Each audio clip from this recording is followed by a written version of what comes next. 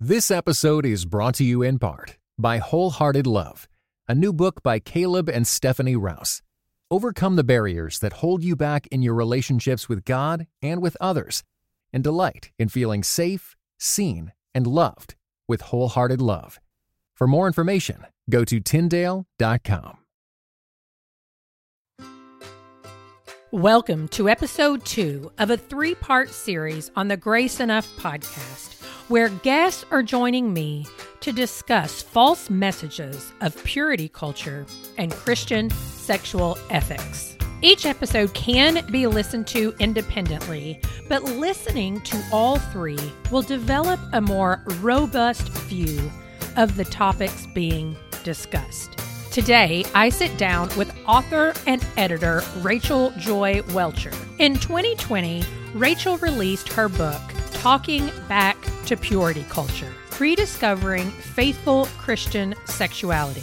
While the title is provocative, her intent was not to create a new sexual ethic or deny God's call on His people to be pure and holy, but instead to do exactly what the subtitle says: rediscover a more faithful, orthodox view of what the Bible says about sexuality. And that's what we discuss today. If this episode and last week's episode with Dean and Sarah has impacted your thinking in a positive way, will you do me a favor and hit the share button on the app where you're currently listening, and either send it to a friend or share it on social media? As a podcaster, sharing an episode is the best compliment you can give me and the show. Good afternoon, Rachel, and welcome to the Grace Enough podcast. Oh, I'm so glad to be here.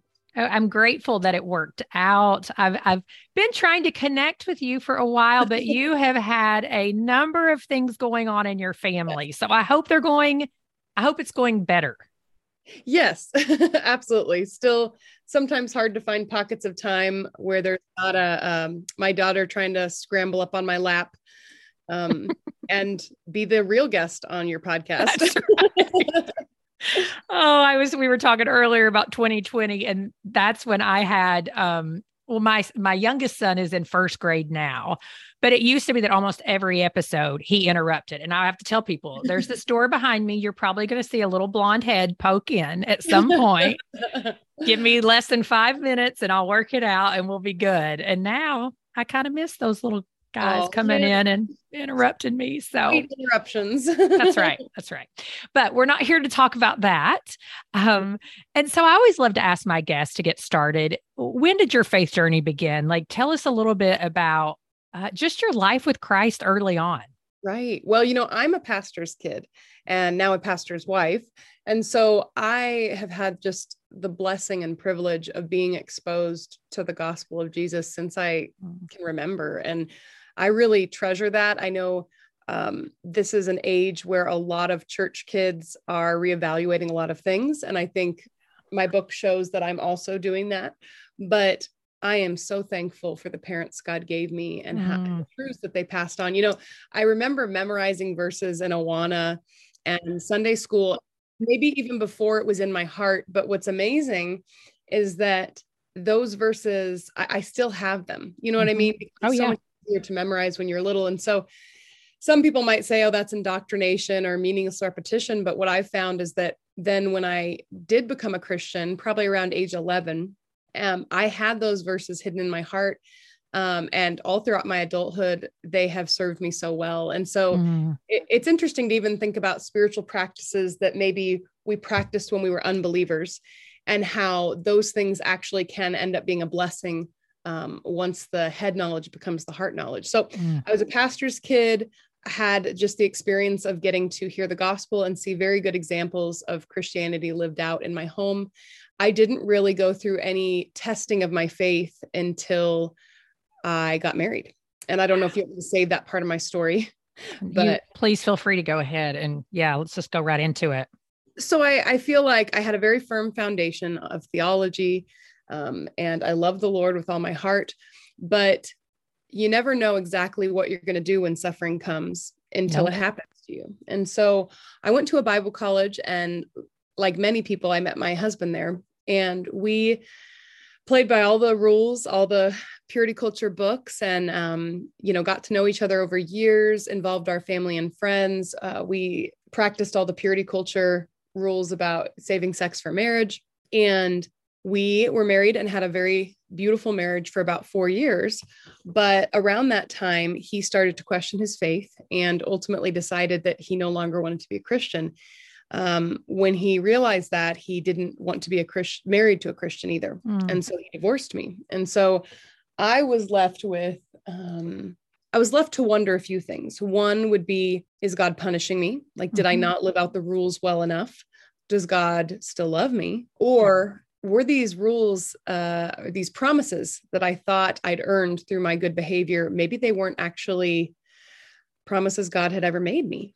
And so that's one of the things, that was the personal side of why I dug into purity culture. Yeah. Well, so tell me with that, because I think you said a couple of really, really key things there, which is, did God actually make those promises? Because a lot of what I'm seeing today are people actually diving in like you did and not completely walking away, but just asking some absolutely crucial questions. But then on the other side of that, people who aren't necessarily taught to be critical thinkers or who just struggle with that aspect of it, just say, that was all a lie and I'm going away. And so have you seen that happen a lot? Absolutely. Right. Yeah. I think that's one of the reasons that sometimes, the word deconstruction in and of itself is very controversial, because people mean different things when they say it. But I think there's some different ways to deconstruct. I think you can deconstruct with a goal in mind, which might sound strange to some people because they would say, well, I didn't choose to deconstruct. But what I mean by that is, you can say, I know there are things about Christianity that don't actually line up with scripture, that were more of a cultural thing, kind of like a snowball rolling down a hill and picking up speed and picking up snow. We have to be willing to dust some of that off and say, we have to sort through it. And so I think there's a way, I would say, maybe this isn't the right word, but to say like faithful deconstruction would look like comparing the things we were taught to scripture itself and seeing where maybe we have veered, because we look at church history and it happens over and over again, right? That our human tendencies and human messages get mixed in. And so I think there is a way to take apart purity culture without throwing out God's word. But many have been so burned by it and they're hurting so much or so angry that they are just throwing out God's sexual ethic. And what you see with my book is that my goal was to stay true to God's word while boldly questioning things that needed to be questioned. And it was a very, very difficult balance. And I'm sure I didn't do it perfectly. Right. Well, and that's the thing though. None of us do it perfectly. And that is where, and that it almost goes back to some of those things you said about Awana, like memorizing verses and how some will say, oh, that's indoctrination. But the reality is we're all being indoctrinated by something. Always. Absolutely. Absolutely. And to recognize that is very important, because one thing, going back to the deconstructing crowd, we need to recognize that while we're deconstructing, we are still being influenced and often being influenced by others who are deconstructing in different ways. And so to assume that just because we're taking one thing apart, that it's not being put back together in a fresh way without we just need to be very aware of all the different influences coming in and to be critical of all of them, not just the ones coming from the church. Although absolutely we need to question our own house and make sure we're getting it right. But the world also has a very strong influence, whether we'd like to admit it or not. Yeah, it's so true. I love this already. But I'm going to try to not get completely sidetracked off of purity culture. I'm like, maybe we need to talk again about deconstruction. But with that said, some of those books that you did read growing up as a Christian girl in the 90s, I Kissed Dating Goodbye. A lot of us know those. But what were some of those messages when you look back into your teenage years? What were some of those subtle messages that you picked up that at the time seemed completely fine and you had no idea that it was going to blow up in your face? Right. I didn't even realize, and I think this is so many people's story, that I was internalizing some of these messages in an unbiblical way. Yeah. One of the problems was that we were all reading these books, but we weren't reading them like together, like a book study or Bible study. We were all getting handed these books for graduation gifts or just by youth pastors and parents. And I think the church leaders, all they knew was that this was something about sexual purity, so it had to be good. And so I think what we were doing is we were reading them individually and internalizing some of these messages without that, community, without that involvement of someone saying, hey, actually that author didn't get this part right. And so that's one thing I tell people is that we need to be very careful. I mean, I'm an author, so I obviously love books, but we should be reading books in community. Yeah. Because no author's perfect other than God. So that was one problem I saw. But one of the messages I internalized was this idea that good behavior is always rewarded by God with good gifts. And you see some verses in Proverbs that seem to promise that. But one of the things I think I was missing was Christ, the suffering Christ. The fact that God loved Jesus more than anything, and his love could include suffering and loss. And so I had internalized this message that if I saved sex for marriage and was very good in that way, that I was ensuring myself a great marriage, a great sex life, and the ability to have kids. And I think so many of my peers believe that as well. So then when I ended up divorced, again, you either question God, you assume you've done something wrong, or you question your interpretation of this Christian subculture. And so I chose the latter. And what I found was that I was not the only one, who had internalized these messages and felt either like let down by the church or abandoned by God. And so when I dug into scripture, I saw that God had not abandoned me, that he had never promised me that. And that in fact, he was loving me so well through my suffering. He never left my side. And my faith grew by leaps and bounds during that time in my life.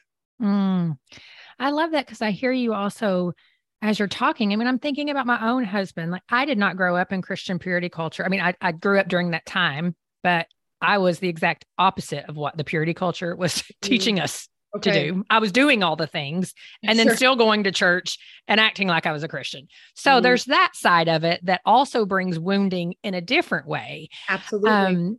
But I can look at my husband who has said some of those same things. Like, I guess I just thought if I saved myself for marriage, that I was going to have a wife who wanted to have sex all the time. Well, that's not his story. Right. So then men are working through those lies. Absolutely. I mean, it crossed gender lines for sure. There was, that's an interesting point you just made. Some of the men I interviewed said that they believe the promise that their wife would be this like sex goddess, a constant outlet that and would be available. Right. And this is another topic we don't have to dig into, but the idea that marriage solves lust is another promise that those is not true. And that has perhaps caused even more damage than anything else I've mentioned so far. That when you realize that marriage is not, that you will still struggle with sin, you will still struggle with, if say, for instance, someone was addicted to pornography before they get married, the idea they're still addicted. Well, right. The idea that being able to have sex with your spouse will suddenly make it so you don't feel the need to, or you don't feel the desire to sin. It means that people aren't even working through some of their sins because they think that marriage is going to solve it.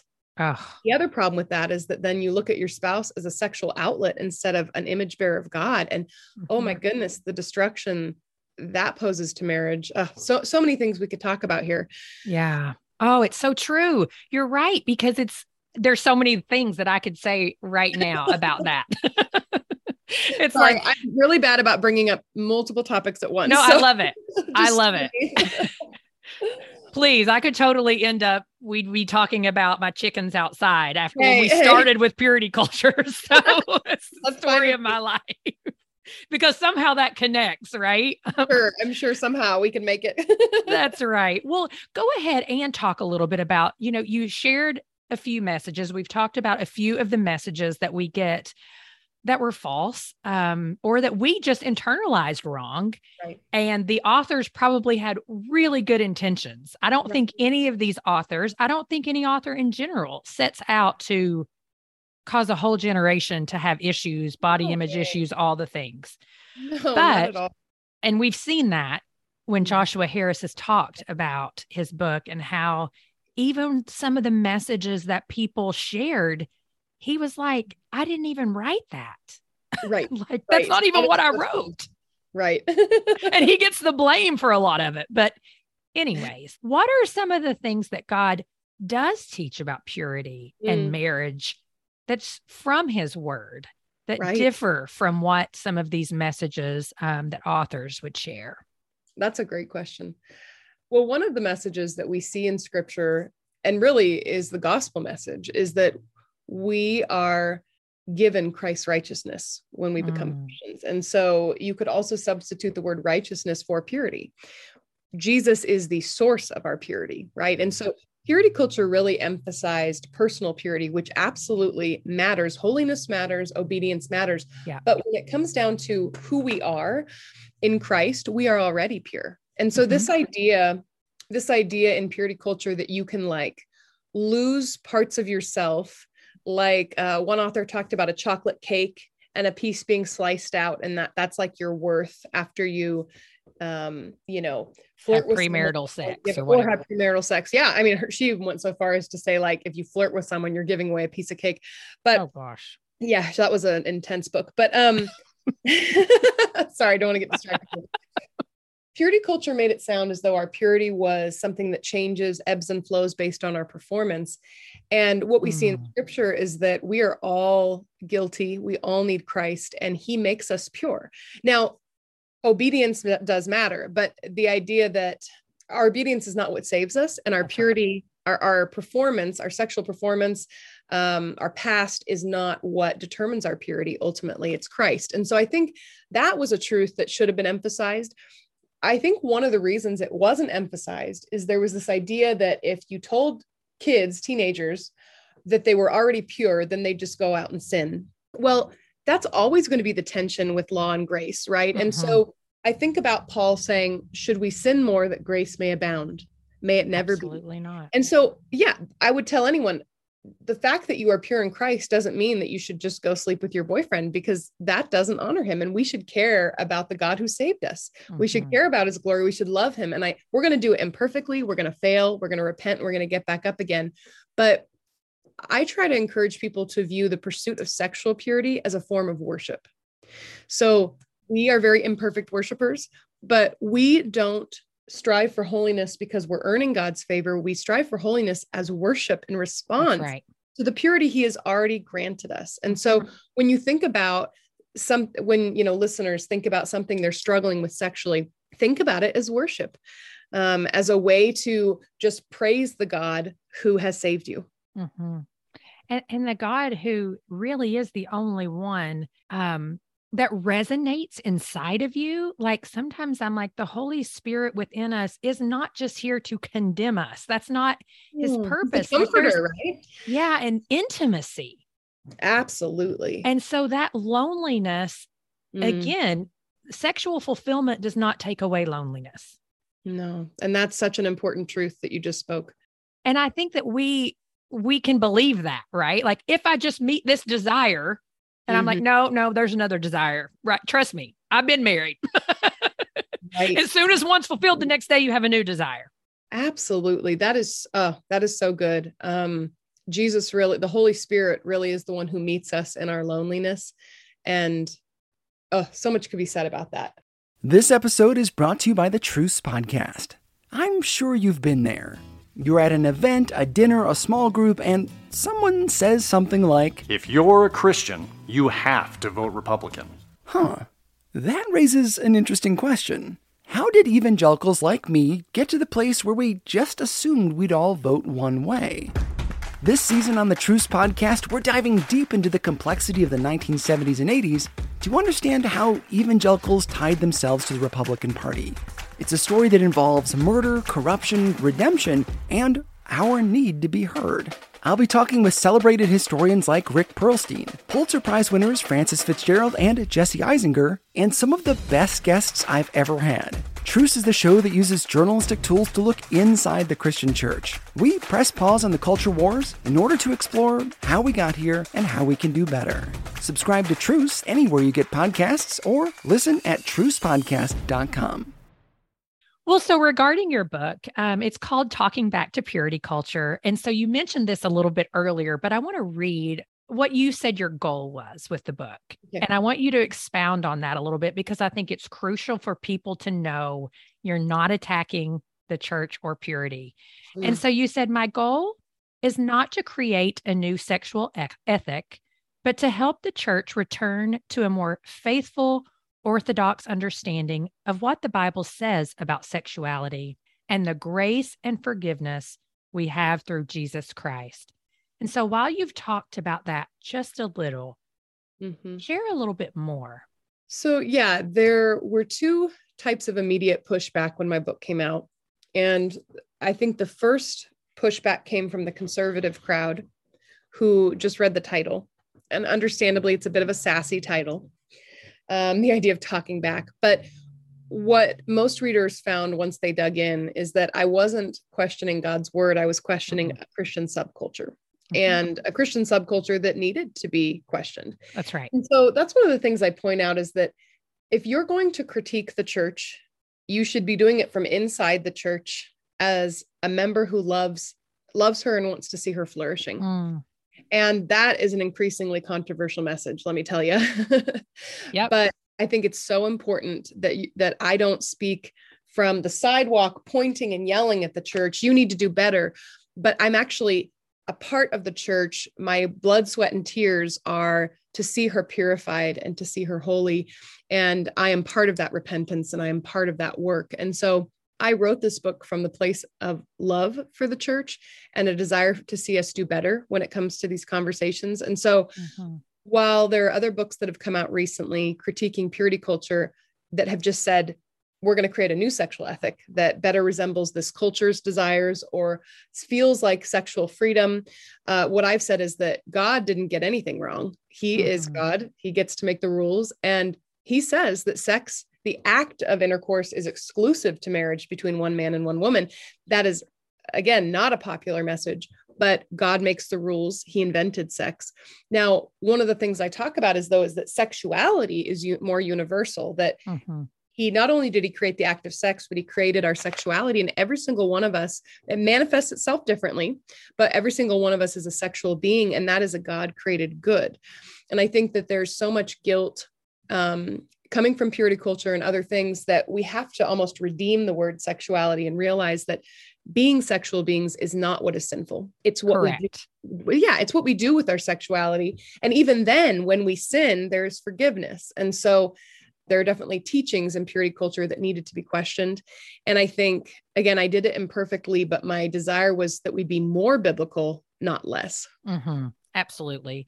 I know. Well, and Rebecca McLaughlin, she was on my show a couple of weeks ago, and Rebecca had said, one of the first things we need to do is to get it straight in our heads and our idea that marriage is not the pinnacle of Christian relationships, sexuality. A relationship with Jesus is the pinnacle. Amen. And if we can get that right and really wrap our head around that, because we've elevated the nuclear family to actually be in a place where it shouldn't be. That's the family of God is actually bigger and more talked about. I was like, yes, girl, preach. This She's is so awesome. great. That is so good. That's it right there.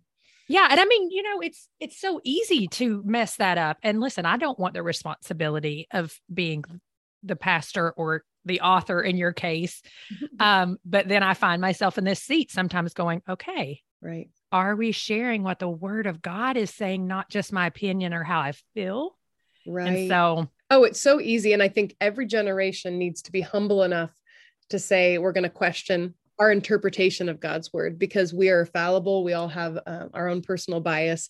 And so I wrote, I think it was for an article, but I said that, my book will be questioned in the next, I want it to be, because now I want it to be questioned mercifully, but every single one of us is fallible. And so questioning purity culture is not the same thing as questioning God. That's right. Purity culture is something we made up. That's right. That's right. Well, and I mean, and also being humble enough to just say sometimes like, I got it wrong.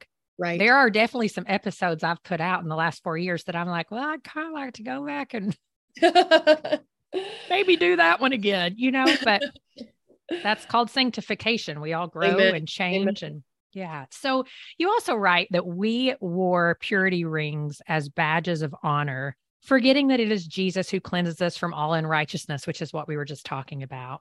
The Christian pursuit of sexual purity is biblical, but it must flow out of a recognition that Jesus is who makes us pure. How does that shift really change everything? Well, I think it it gives our faith a firm foundation that we are standing on Christ, not our own works. And so again, it's not an invitation to sin more. It's an invitation to rest in the finished work of Christ.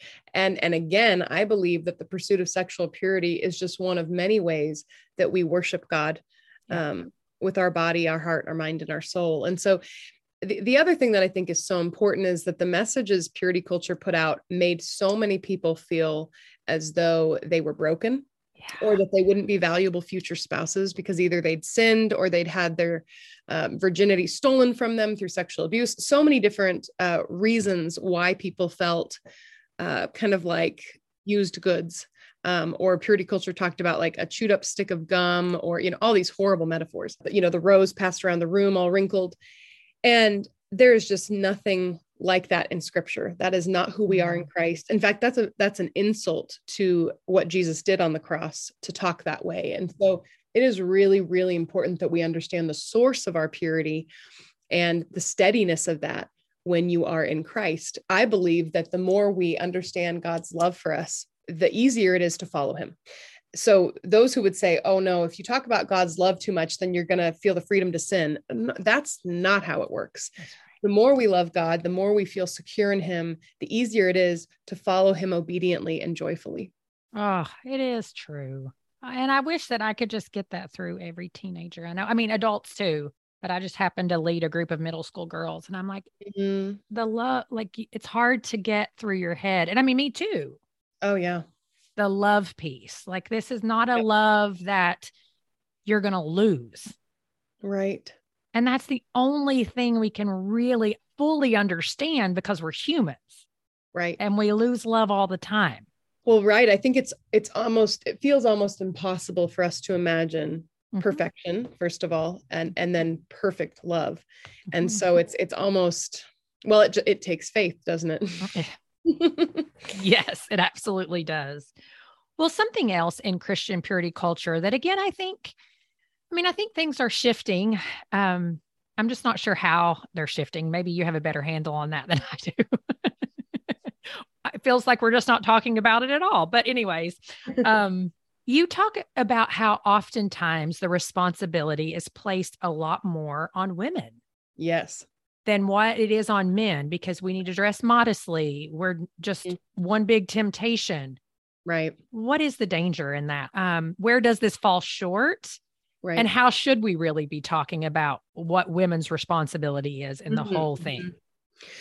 Oh man, this is a very important topic, and it might sound extreme, but I related aspects of purity culture to secular rape culture. And I really feel like the comparison is apt, because when we say that one person is more responsible than the other, then we're saying that they are always the one who's culpable in any situation. So for instance, if a Christian man is dating a Christian woman and he sexually abuses her, the message that we received from purity culture books was that the woman should have done something to stop it. Either she was wearing something too immodest. She was the one who was in charge, because men can't control themselves and we can. And so it was her job to prevent herself from being sexually abused. Well, that's rape culture right there.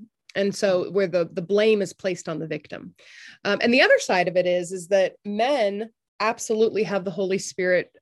We are new creations in Christ. And so the idea that we told men essentially that they lacked self-control and that when it came to sex, they would not be able to practice the fruit of the Spirit of self-control.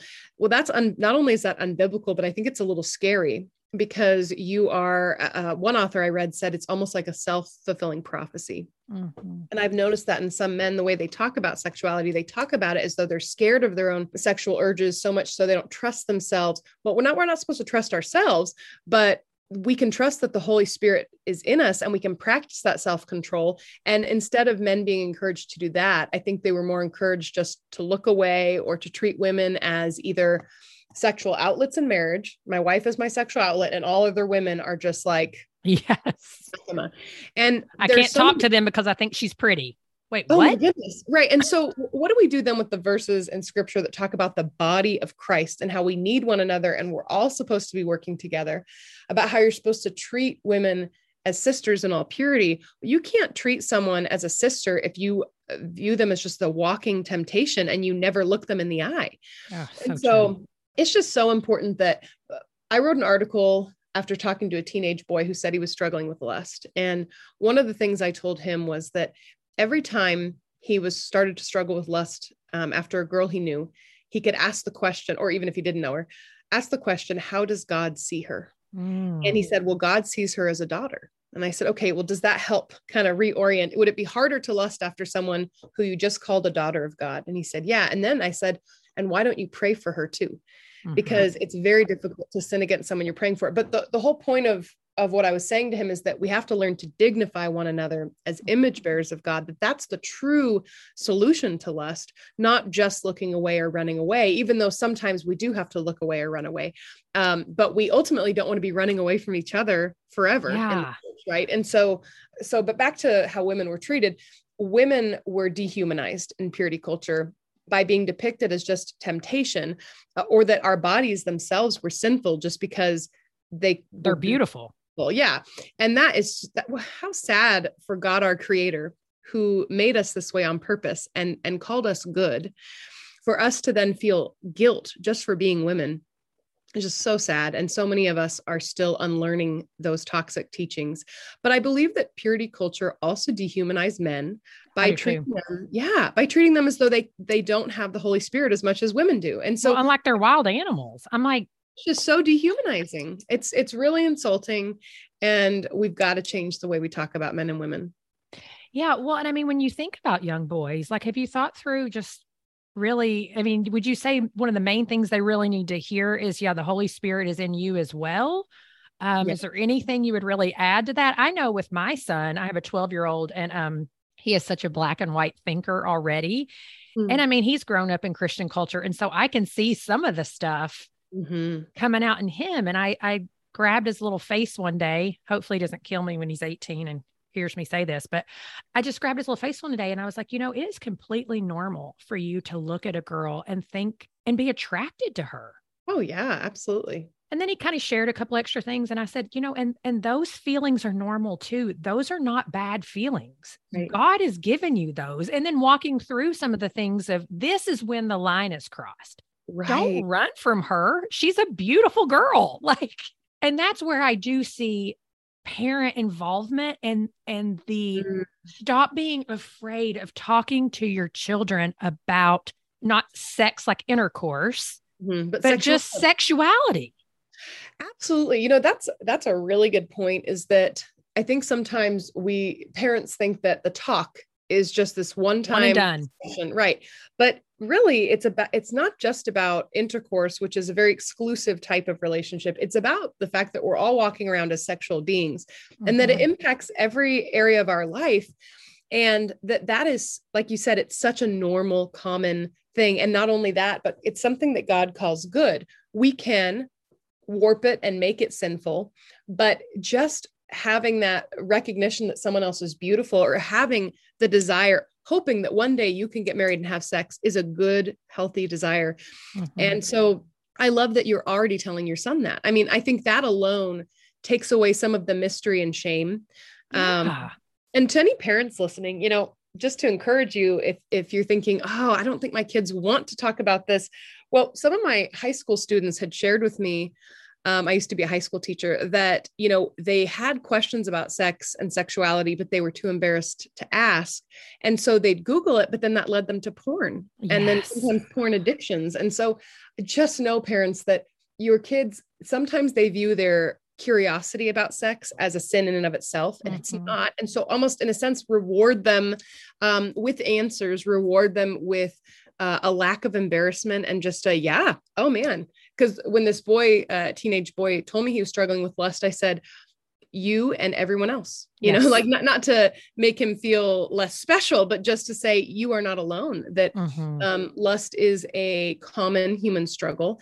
And then, we proceeded to talk about how to solve it. But I think our kids need to know, we need to remove the taboo nature around sexuality. And I think we're doing that slowly but surely, but it takes work. It does take work, and it takes an openness. I feel like still the church will kind of step back a little bit. And I'm like, well, culture is educating them. So that's the thing. Oh my goodness. Their TV shows that they're watching. People also were worried about, well, I don't want to share it in Sunday school because that mom or dad may not have talked to their kid yet. And I'm like, well, they're learning it in culture. So it might be better off if Sunday school teacher is just the one who exposes it. For goodness sakes, would you rather them learn about it in a Christian context, in a safe place? Or you're absolutely right. For parents who think your kids are not hearing about it somewhere else, wake up. And even Christian school kids, trust me, I have 3 of them. You might be homeschooling your kids. They're finding out about it. They've got friends. Don't think that they're not. And so don't you want to be the one to control that narrative and to shepherd them? Yeah. Well, and something that you write about in the book that I love, speaking of you being a teacher, is just how literature can help that, and conversation around books, and how it just ends up bringing up topics where people, kids in particular, adults too, will begin to discuss something that was written by someone else in a way that they may never do if you asked a direct question out loud. And so just share a little bit of that story, because I think it was a beautiful way for teachers who may be listening to don't be afraid when that is a portion of the book you're reading, to let people have a conversation about it. Well, you made a really good point that it's almost like an indirect way to bring up conversations. As a writing teacher, I remember that my students, and this was not just about sexuality, but when they'd have to write a poem, they would sometimes be able to name griefs or longings or situations that they couldn't in any other way. And it wouldn't have come out in an essay. It wouldn't have come out in a testimony during chapel. But when they were given sort of the literary freedom to symbolize something or to talk about it maybe in a different way, it's amazing what comes out. So if you are a writing teacher, you are holding such precious stories in your hands. But yeah, if you're teaching, whether you're a Sunday school teacher, a pastor, a parent, an English teacher, when you read stories together, it's going to bring out the universal human experience. Don't avoid, I'm not saying assign sexually explicit books, that's not the point at all, but to talk about relationships and loneliness and intimacy. There's God honoring ways to do that. And it opens that door to say, hey, this is part of the human experience. And we should talk about it in Christian contexts, like you said, so that they're not only being discipled about sex from secular culture, which really is what happens when we don't talk about it. Yeah. And it seems to be what's really prevalent at times, because we don't have all the answers. And so as Christians, if we don't think we have all the answers, we get a little bit scared. And I'm like, oh, it's okay. Don't be scared about it. Send them to my house. I'll talk to them about it. Love it. Not because I'm an expert. I'm just like, listen, I made all the mistakes. And then my husband didn't make any of the mistakes. And we're in this relationship together, and it's very imperfect, and it's been very hard in a lot of ways, but it's been beautiful too, because nobody was giving up. I love that. I love that. That's beautiful. That's a beautiful testimony right there. Yeah. I mean, I could talk about this forever, but let's end with this. I deeply appreciate, and you referenced this in the beginning, about how something that might have been missing, or that was missing from these books that were on sexual purity, is people were reading them independently and not talking about them in community. And at the end of every chapter, you share discussion questions and a practice. And I am already, like, as I was reading through it, thinking like, this would be such a great book to do with anybody, any age, in my opinion. With that said, when readers get to the end of your book, what lessons do you hope that they take away from it so that they do uphold God's sexual ethic instead of our own ideas? Oh, that's a big question. As I said before, if the foundation of our purity, if we recognize that it's Jesus, that's actually going to make us want to love him and serve him more, not less. And so pursuing that deep heart knowledge that Jesus is your righteousness is a worthy goal, and it will help you fight sexual temptation, because there is always a way of escape with him. He is your sympathetic high priest who knows what it's like to be human. Cling to Jesus as your example. He knows what it's like to be lonely. He knows what it's like to be in pain. when Jesus was on earth, he was a sexual being. He knows what that's like too. And so don't forget that God became flesh and dwelt among us, and cling to that in your weakness, cling to that on good days. And remember that he is your righteousness and you are whole and complete in him. Oh, thank you so much, Rachel. I really appreciate the work that you've done in this conversation. And I know you're writing a new book that doesn't have anything to do with purity culture, but will you share that with us so that people will just know? My heart's work is as a poet, and that's what I've been doing since I can remember. So I have my third collection just came out, and it's called Sometimes Women Lie About Being Okay. And it really is just, it's the last 4 years of poems. It's following my other book that was about, working through my divorce and remarriage. And this book talks about marriage, joy, hope, even just that tension between wanting to hope, but not being sure if you can. I talk about miscarriage. I talk about the joy of having my first child. And I talk about just what it's like to be human. And so it's just my heart on the page. It's very different than my other book, but it's the other side of my writing. So and I don't rhyme. And one thing I've been told is that people who don't like poetry can like my poetry. So I think that's awesome. If you don't like poetry, maybe give it a chance and see that I'm not speaking in riddles. My poems are pretty accessible. So that's just a fun side project. Awesome. Well, thank you so much, Rachel. I appreciate you.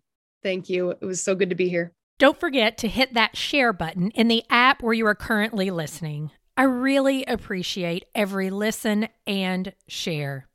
Next week, we'll close out this 3-part series with Dr. Julie Slattery, where we continue the discussion on some false messages from 90s purity culture and the impacts they continue to present today. But we also discuss sexual intimacy. So be sure you're following Grace Enough Podcast in your favorite listening app so you don't miss next week's episode when it drops on Tuesday morning. Thank you for listening to the Grace Enough Podcast. Tune in next time.